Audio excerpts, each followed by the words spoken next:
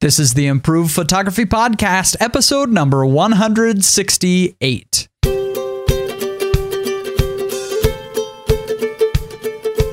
Hey everybody, and welcome back to the Improved Photography Podcast. We are excited to sit down with you virtually and talk a little bit of photography nerdery for the next hour. Today I am joined by Mr. Brian McGuckin, history teacher by day, saving students from poorly informed history, and NFL photographer and event photographer and workshop instructor by night and weekend. Hey, Brian. Hey, how you doing? Doing good. And we are also joined today by Connor Hibbs, a new voice on the podcast. Connor, can you just introduce yourself in a sentence or two? Yeah, absolutely. I am a portrait photographer located in Colorado Springs, Colorado, focused on studio lighting. Very cool. Well, we have a couple questions that have come into us from our Improved Photography Podcast group on Facebook. Barbara Ricker asks, are bubble levels on tripods just there to torment me? Seriously, does anyone have any quick tips for just getting things level? Now, I can understand this question because those bubble levels are always placed on like the worst possible spot on the ball head. Like Nick even had one that is it's covered up by the quick release plate when you put it on there. And so it's just entirely useless.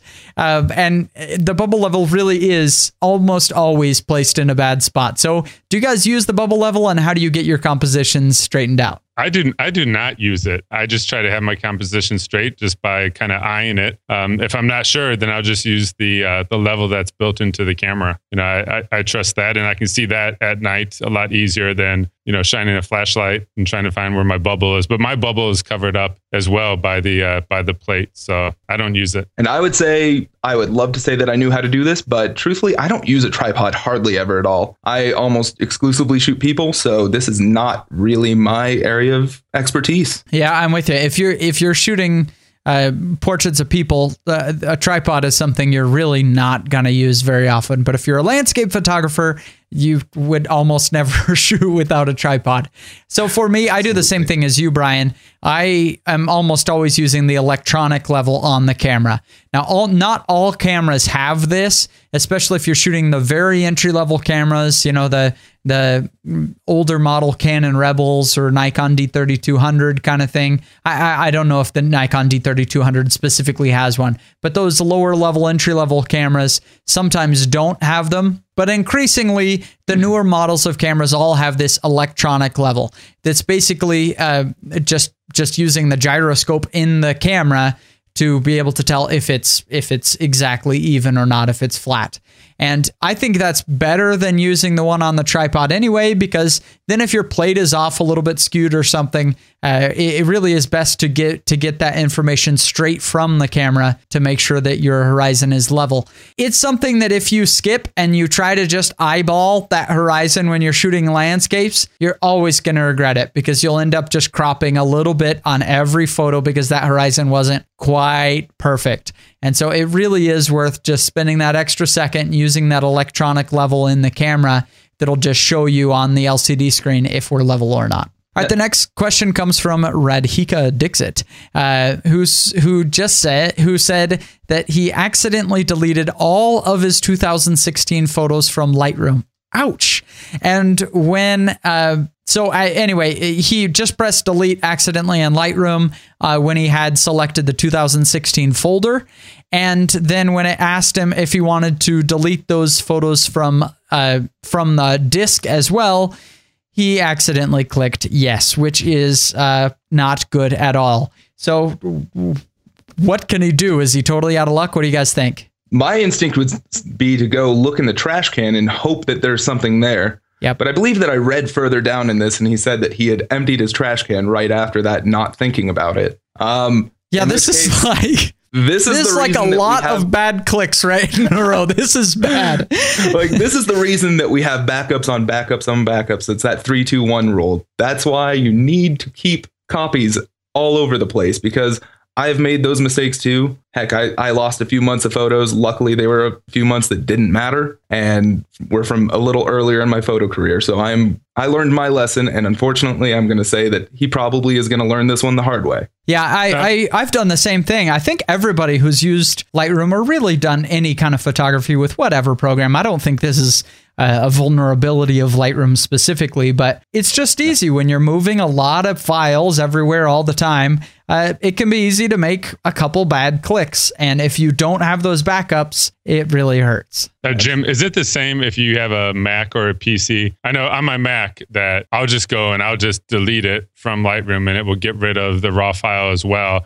And then it's not like in the trash, it's like already gone. Is that the same with the PC, or is it usually sitting in the trash? Like, does it not officially, send it on? Well, I'm not exactly sure. I would think it would put it in the trash no matter what. Here, I'll just test it. Delete from disk. Will it be in the trash can? Yeah, it's there. It's in the trash can for me after I just deleted a file. So it should be in the trash can, but anyway, he said he emptied it, and this kind of thing can happen.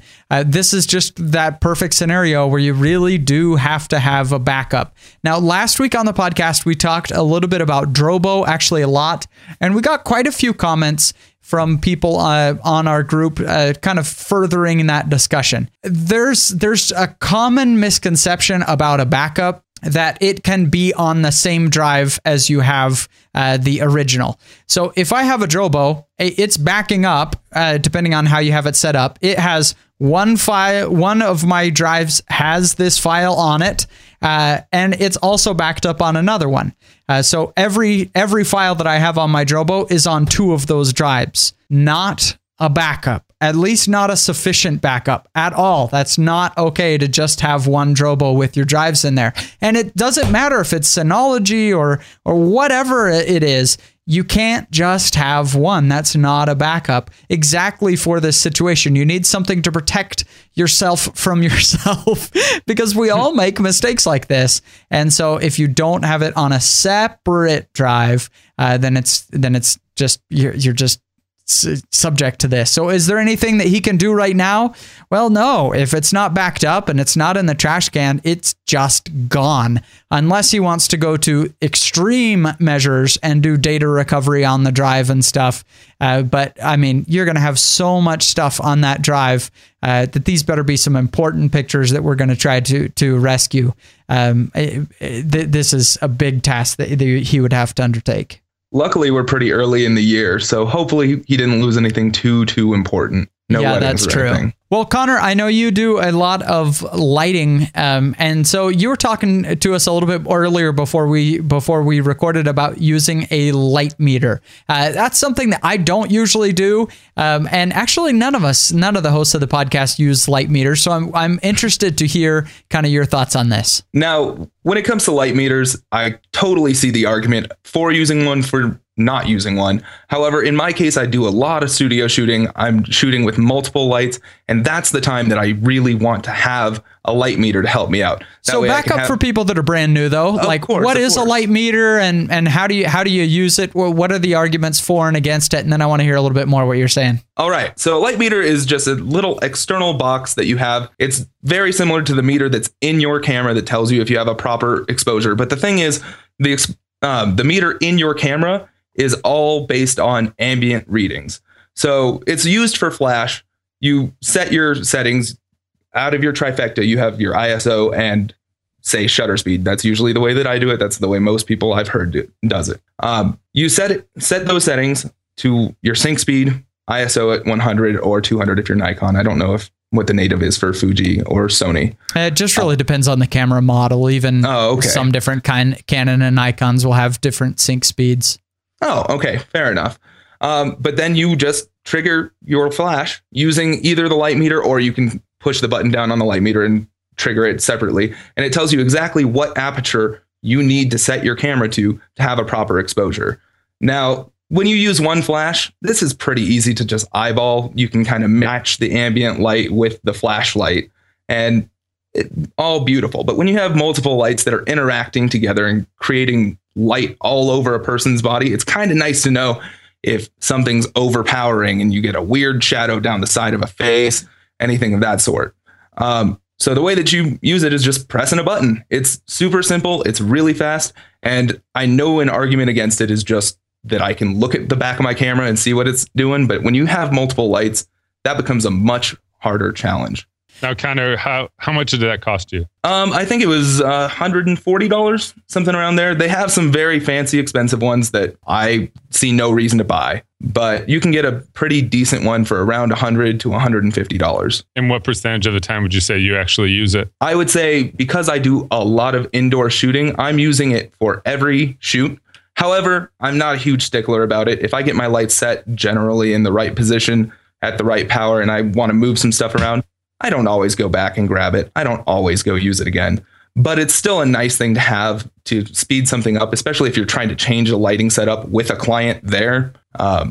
So 100% of the time, but not religiously. So now tell me, because I'm not a light meter person at all. And I downloaded a light metering app on my phone, but okay. I feel like it won't actually work, or like it sounds like a gimmick. Yeah. Does it actually work? Light meter apps on the phone, they actually do work to an extent. So they work for reflective light. So that's light that's bouncing off of something else to your camera, to your phone. It's practically the exact same thing that's in your camera. Honestly, when it comes to that, I would trust the camera over using a light meter app on a phone. However, when you're using incident readings, such as flashes, that's when a light meter is really useful. In fact, I got a new light meter recently that also is a trigger. So I can see exactly where my lights are powered, and it will tell me as I'm adjusting up and down with those lights. The sad thing is it's Studio Strobe only trigger, all for Paul C. Buff. I am a Studio Strobe user. I have my Yongnuos, but I like these strobes and I love this new trigger / light meter. Do you feel like a light meter helps you to work faster? Yes. As I said, when it comes to one light, I think that I probably work a lot faster just going off the camera. But when I'm using multiple lights, it is very, very fast. So why do you feel like a light meter makes it faster when you have multiple lights? Just because I'm actually able to trigger lights individually. So I can see based on those measurements, which lights are more powerful than others. I can quickly go turn them down, where when I'm looking at the back of a camera, all of that light is mixing together because it's all triggering together unless I go around and turn each light off. So I'm actually just able to see exactly what it's doing through the readings without having to look at the photo itself. Gotcha. Yeah, I think that's, it's a perfectly reasonable way to work. I don't like it. I feel like it just kind of complicates things. And I know a lot of photographers feel that way. But this is like actually several discussions we've had on the podcast over the last several weeks that really are just a personal preference. There's obviously no right or wrong here. But most photographers tend to be moving away from the light meter. In fact, they were just about gone. It was almost an extinct piece of photo gear, 4 years ago. And lately they seem to have made a little bit of a resurgence in the industry, with a lot of people kind of going back to them. And I think that's fine, if that's something that speaks to you, if that seems to be working for you. The reason that I don't use the light meter though, is the way that I work when I'm shooting with multiple flashes I'll just do what a lot of people have called lighting in layers. So I will start with my key light. I'll shoot that until I can see what it's doing. And then I'll shoot my second light and third light, and I'm adding one layer at a time, one light at a time. I'm adding it. So I see exactly what each light is doing to the subject, not just the brightness of where I put the light meter under the chin, but just what each light is actually doing. I'm going to do that anyway. And so if I'm going to do that anyway, I might as well just judge it off the back of the camera. It's kind of how I feel about that.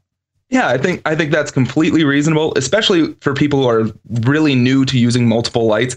It can be really nice to be able to layer up and see exactly how everything's working. For me, I know exactly the kinds of positions I'm trying to go for, and I'm just looking for how is my power settings, how are those ratios working together. So I think that it really is just a matter of personal taste and the way that you like to work. I have a new reason now for why I will always hate light metering, because when I just went to look on my phone slipped and I dropped it and it just shattered. Oh no. You can't back up a phone. Dude, your light meter app just destroyed Brian's phone.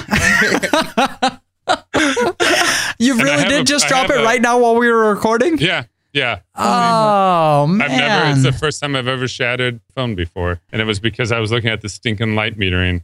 Oh, man. Is that the actual screen of the phone, too? Yeah. And I have like a protector over it. The protector's fine, but the glass underneath it's not. Okay. No. This is an omen. Do not use a light meter. Never use a light meter. It's a bad omen. It's just not a good idea. Thanks for that, Connor. All right, we want to get on and talk a little bit more about learning photography. Brian and I are both going to be talking about that topic and kind of the process that we all go through to improve. But before we do that, we want to take a second and thank two sponsors of today's podcast. And the first is Casper Mattress. I bought a Casper a few weeks ago before they were an advertiser on the podcast on the recommendation of my sister-in-law, and it really is great. The couple weeks before we bought this mattress, we knew we needed a new one. It had been about 8 or 10 years since we got our last mattress, and you could see the little indents of where we lay each night. And so we knew it was about time to get a new mattress. So I started going out to these stores, and just so you guys know, I can't stand salesmen. They just drive me crazy. Not all of them. There's some very nice salespeople out there, but at least the ones that I dealt with were just so overbearing. And so we'd get in there, they'd have me lay on mattress, and I kept saying, yeah, but what does it cost? What does it cost? And they'd be like, oh, it's like $20 a month. And I was like, yeah, but what does it cost?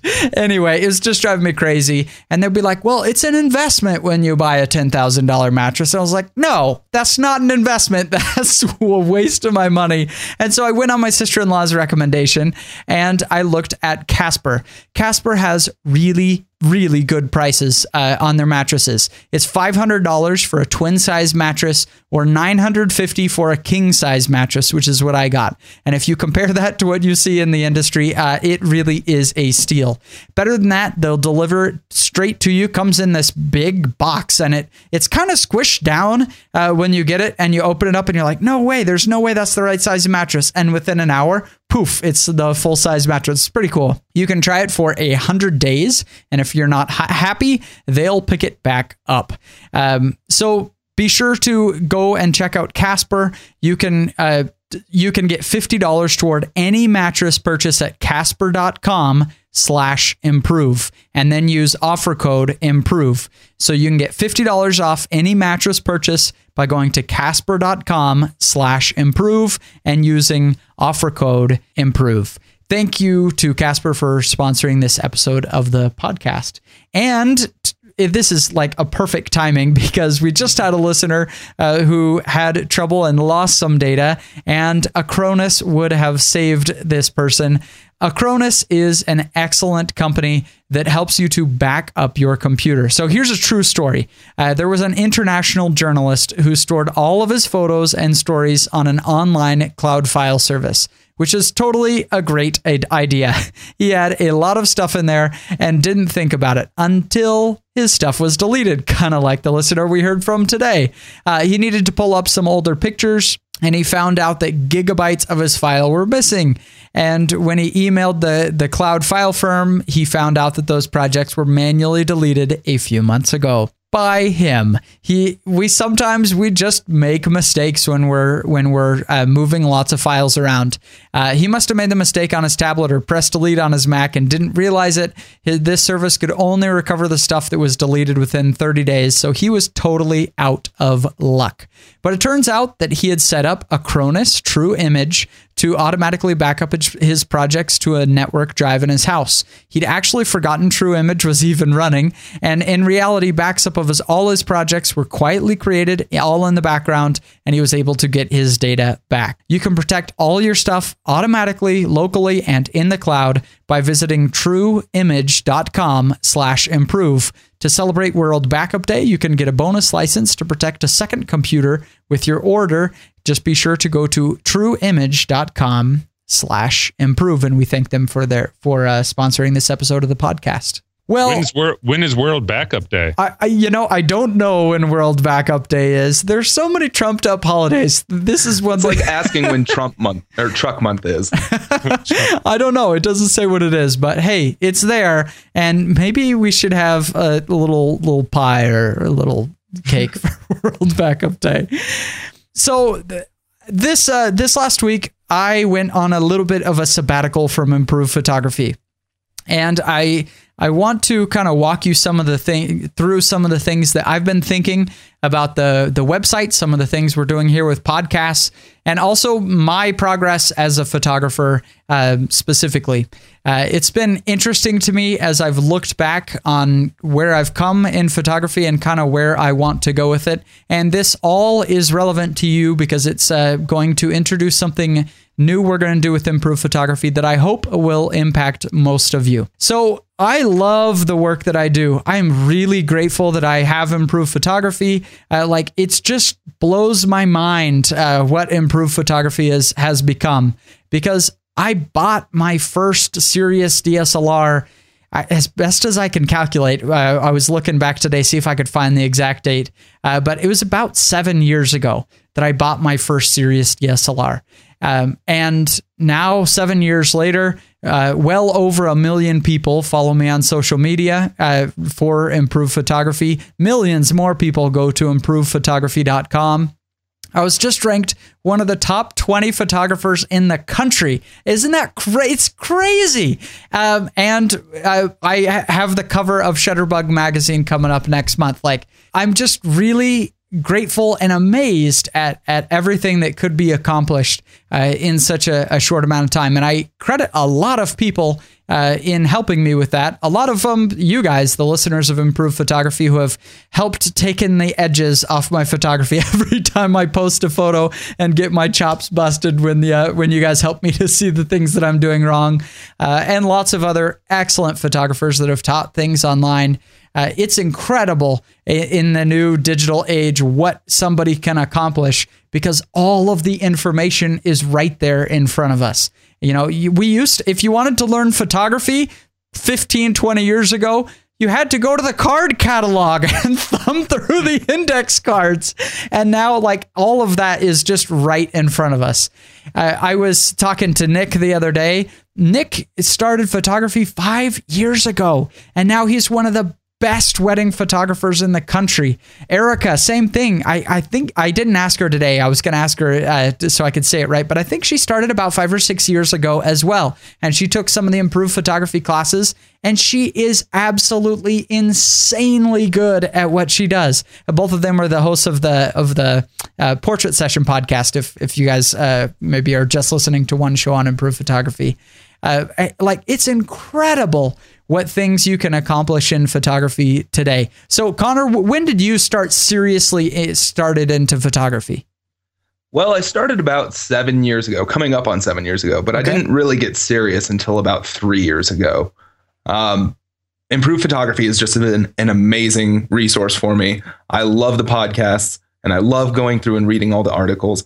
With the addition of Portrait Session and even Tripod, being a non-landscape photographer, I still love listening to it and hearing all the photo nerdery. What about you, Mr. Brian? First, I want to acknowledge that, Jim, when you mentioned the card system, the file card system, yeah, Connor kind of had this look like, what is that? So I don't think Connor's old enough to know what you're talking about there, Jim. I've heard But I'm impressed that you know as well, Jim, because you're fairly young yourself. I am 31. All right. Well, see, I'll be 41 next week, so I got you by 10 years. Happy birthday. Hey, thank you. Sorry about your phone. Hey, thanks. So what was your question, Connor? So when did you start in photography? I'm distracted by my phone.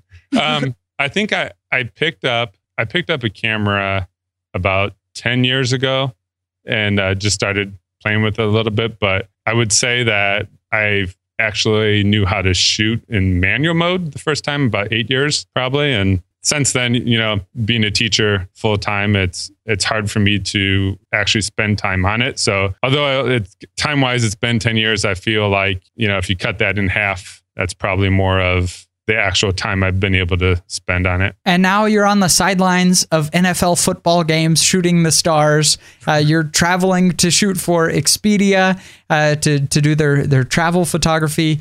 Like, it's amazing what you can accomplish with the resources that are before us. But at the same time, there are things that can hold us all back, and me too.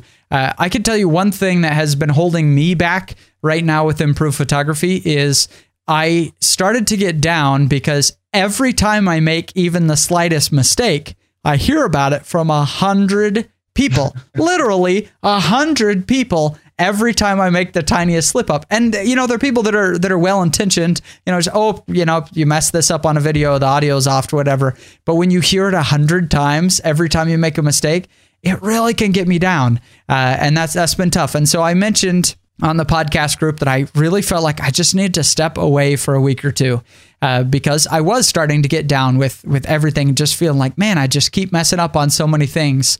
And there's another thing. I feel really encouraged when I see that I'm really, truly helping somebody with their photography to get better. Because I can look back through my own portfolio not that long ago and see photos that were, where I was taking the exact same kind of stuff. And I've hopefully learned from those mistakes and improved. And I love it when I can really help somebody with it. But most of what I do is tiny random comments all over the blog. You know, somebody will post something on Facebook and I can write a 2-sentence reply on Facebook to somebody's comment, or a quick email, or answering something on a podcast. I feel like it's little random tidbits everywhere.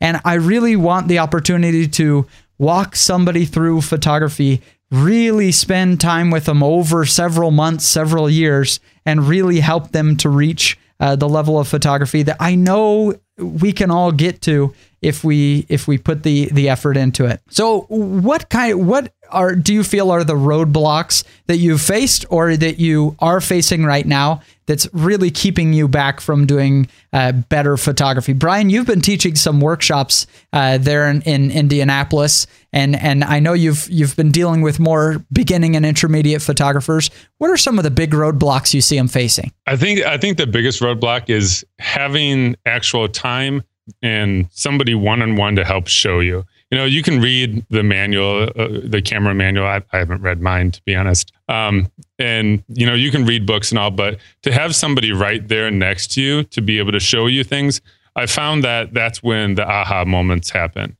In the workshop I had it was a small workshop of just 8 people. And they all claimed that I did a little survey ahead of time. And they all claimed they knew how to shoot in manual mode and they knew what everything meant and they had read the manual. And when I got there and I asked them some questions, they're just like, I don't understand. I don't know how to do that. By just being able to be there and to be able to show them and kind of just walk them through with their own cameras, you know, not with mine. I think that is extremely helpful. Yeah, definitely. And I've definitely seen the same thing, that people think they understand something until they're really challenged on it. And then they find that, I don't quite understand a concept as deeply as maybe they thought they did before they had to actually put it into practice. So I've been trying to find a way that I could spend a lot more time with a lot fewer photographers. And that's something that I want to do for the reasons that I was talking about. That one is, I think I need to step a little bit away from some of the social media for a little while because some of that has gotten me down. And also because I really want to see some people progress and feel like I'm actually contributing something to their life and not just a little bit to a millions of people's lives. And so I have been working on how I could introduce a mentoring system on improved photography. We used to kind of have some semblance of this. At the start of Improved Photography, we would do these 30-day photography classes on improvedphotography.com, and then they eventually moved to photoclasses.com. But it kind of became the same problem that people would take a class, they would kind of do a little bit in the videos, and then life would get busy, and they wouldn't really keep up with it. And so some of the people didn't make quite the progress that I wanted to. Some were rock stars and just shot off and did incredible things. But most people needed a little bit more of that kind of one-on-one time with them. And so I've been working on a mentoring product, and it is going to be released on April 10th. There are going to be 2 options. On both options, you're going to get every single downloadable product that Improve Photography has ever made. I added up. If you bought every product we've ever made over the last 5 years, you would spend almost $2,000. And we're putting it all in one mentoring product that you can get access to everything, the fire hose of all the products for a very low monthly fee to subscribe to the website. We really need your support, all of the listeners. I hope you would really take a serious look at this. There are so many new things that we want to do on Improve Photography, but we need your support to be able to do them and to roll out new things. I think Improve Photography has the best free content, bar none, of any website out there. I've worked tirelessly over the last several years to do that. We also have an even higher level of our paid content. These tutorials that I've put hundreds of hours into. And so you can get them all now. You don't have to piecemeal buy a million different things. And really, the cost is quite high if you do that.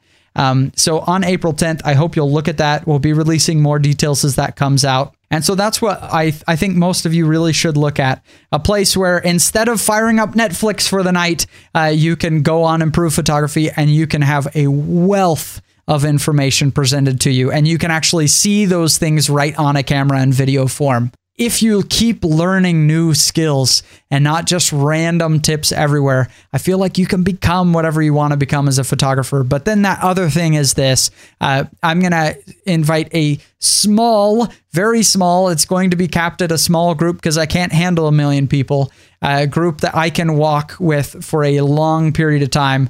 And we'll do photo challenges in there. I'm going to be reviewing your photos, responding to emails. I'm going to have office hours that you can call me and really open up myself as much as possible so I can throw everything I have at helping a small group of photographers who really want to improve their craft. So those are some of the things that I'm excited for. It's going to be released on April 10th. I need a couple weeks to put everything together and make sure that nobody's a guinea pig, that everything is polished from day one.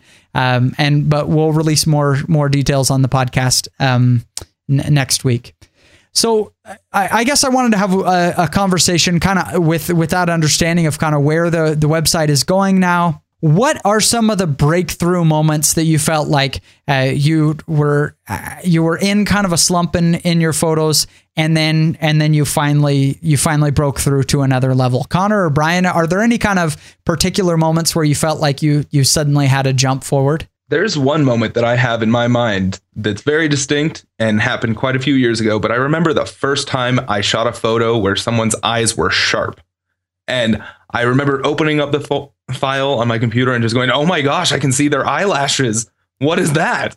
And realizing how cool photography really could be. I mean, every time I go out and shoot, I end up messing something up and learning from it and taking that on with me to the next time. But that's one moment in particular that I just remember being one of those I love photography kinds of moments. Yeah, that's very cool. I definitely had that same moment. I can remember that, I can remember everybody would be talking about sharpness so much. And I'd be like, well, I think the photos are sharp. Like it seemed kind of crisp, but once it was the eyelashes for me too, that once you finally get that shot, that's like, oh, holy cow. When you zoom in, there's just there's a whole world of detail that wasn't in my photos that I didn't notice that I was missing. And that's a perfect example of something that you can learn piece by piece, just going on YouTube and spending time with it. But if you were to go to Brian's workshop this last week, or if you did something like the mentoring on Improve Photography, where you can show a photo to somebody who can just see it and say, oh, that's not quite it. Let me show you what real true sharpness looks like. And you save yourself 6 months of that learning curve that can be done in a second if you just have somebody to kind of walk you through those things. But I'm with you. I'm self-taught too as well, Connor. And so you just kind of muddle around for a while, and then you finally have that breakthrough.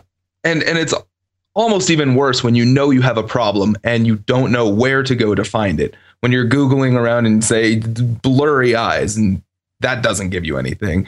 And trying to find exactly what it is that's wrong with your photos, the thing that you're not doing quite right to get that oomph that you're looking for.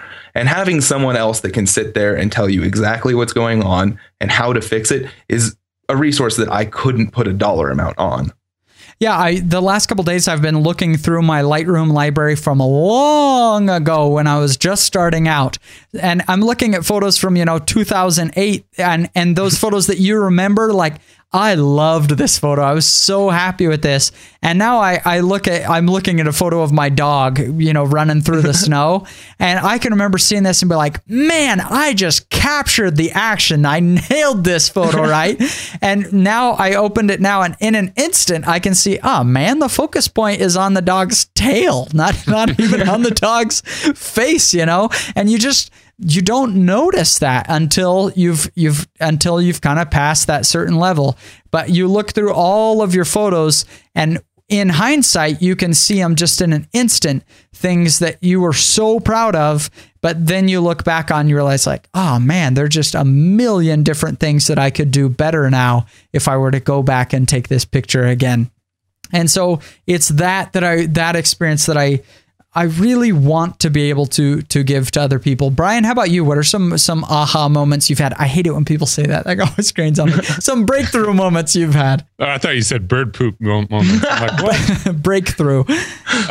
Honestly, I think just struggling, making mistakes, because I think you learn best when you make a mistake.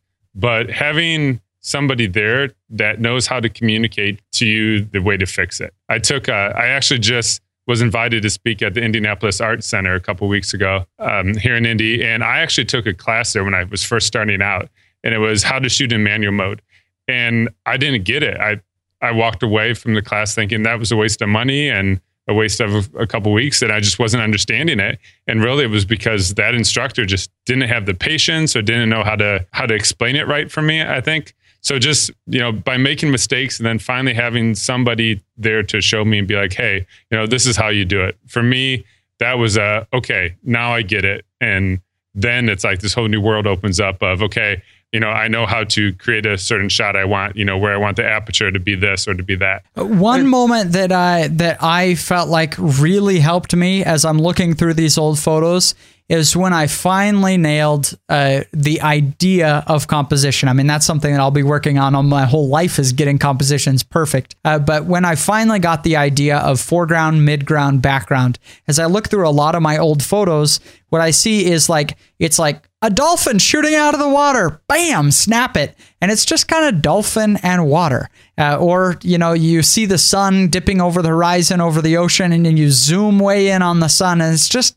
everything's far away from the camera. There's no foreground, midground, background. There's just not much of a composition happening. So that's one thing that I feel like really helped me, is once that finally clicked for me. Absolutely. And I mean, really, having positive encouragement throughout all of that is such an important thing. I used to participate in some photography forums, and every time I'd post on there, I just get beaten up and no one would really try and help me. And having someone there that can not only explain it, but won't make you feel stupid for the fact that you don't know this thing yet, because we all have to start somewhere. We all have to build on something. I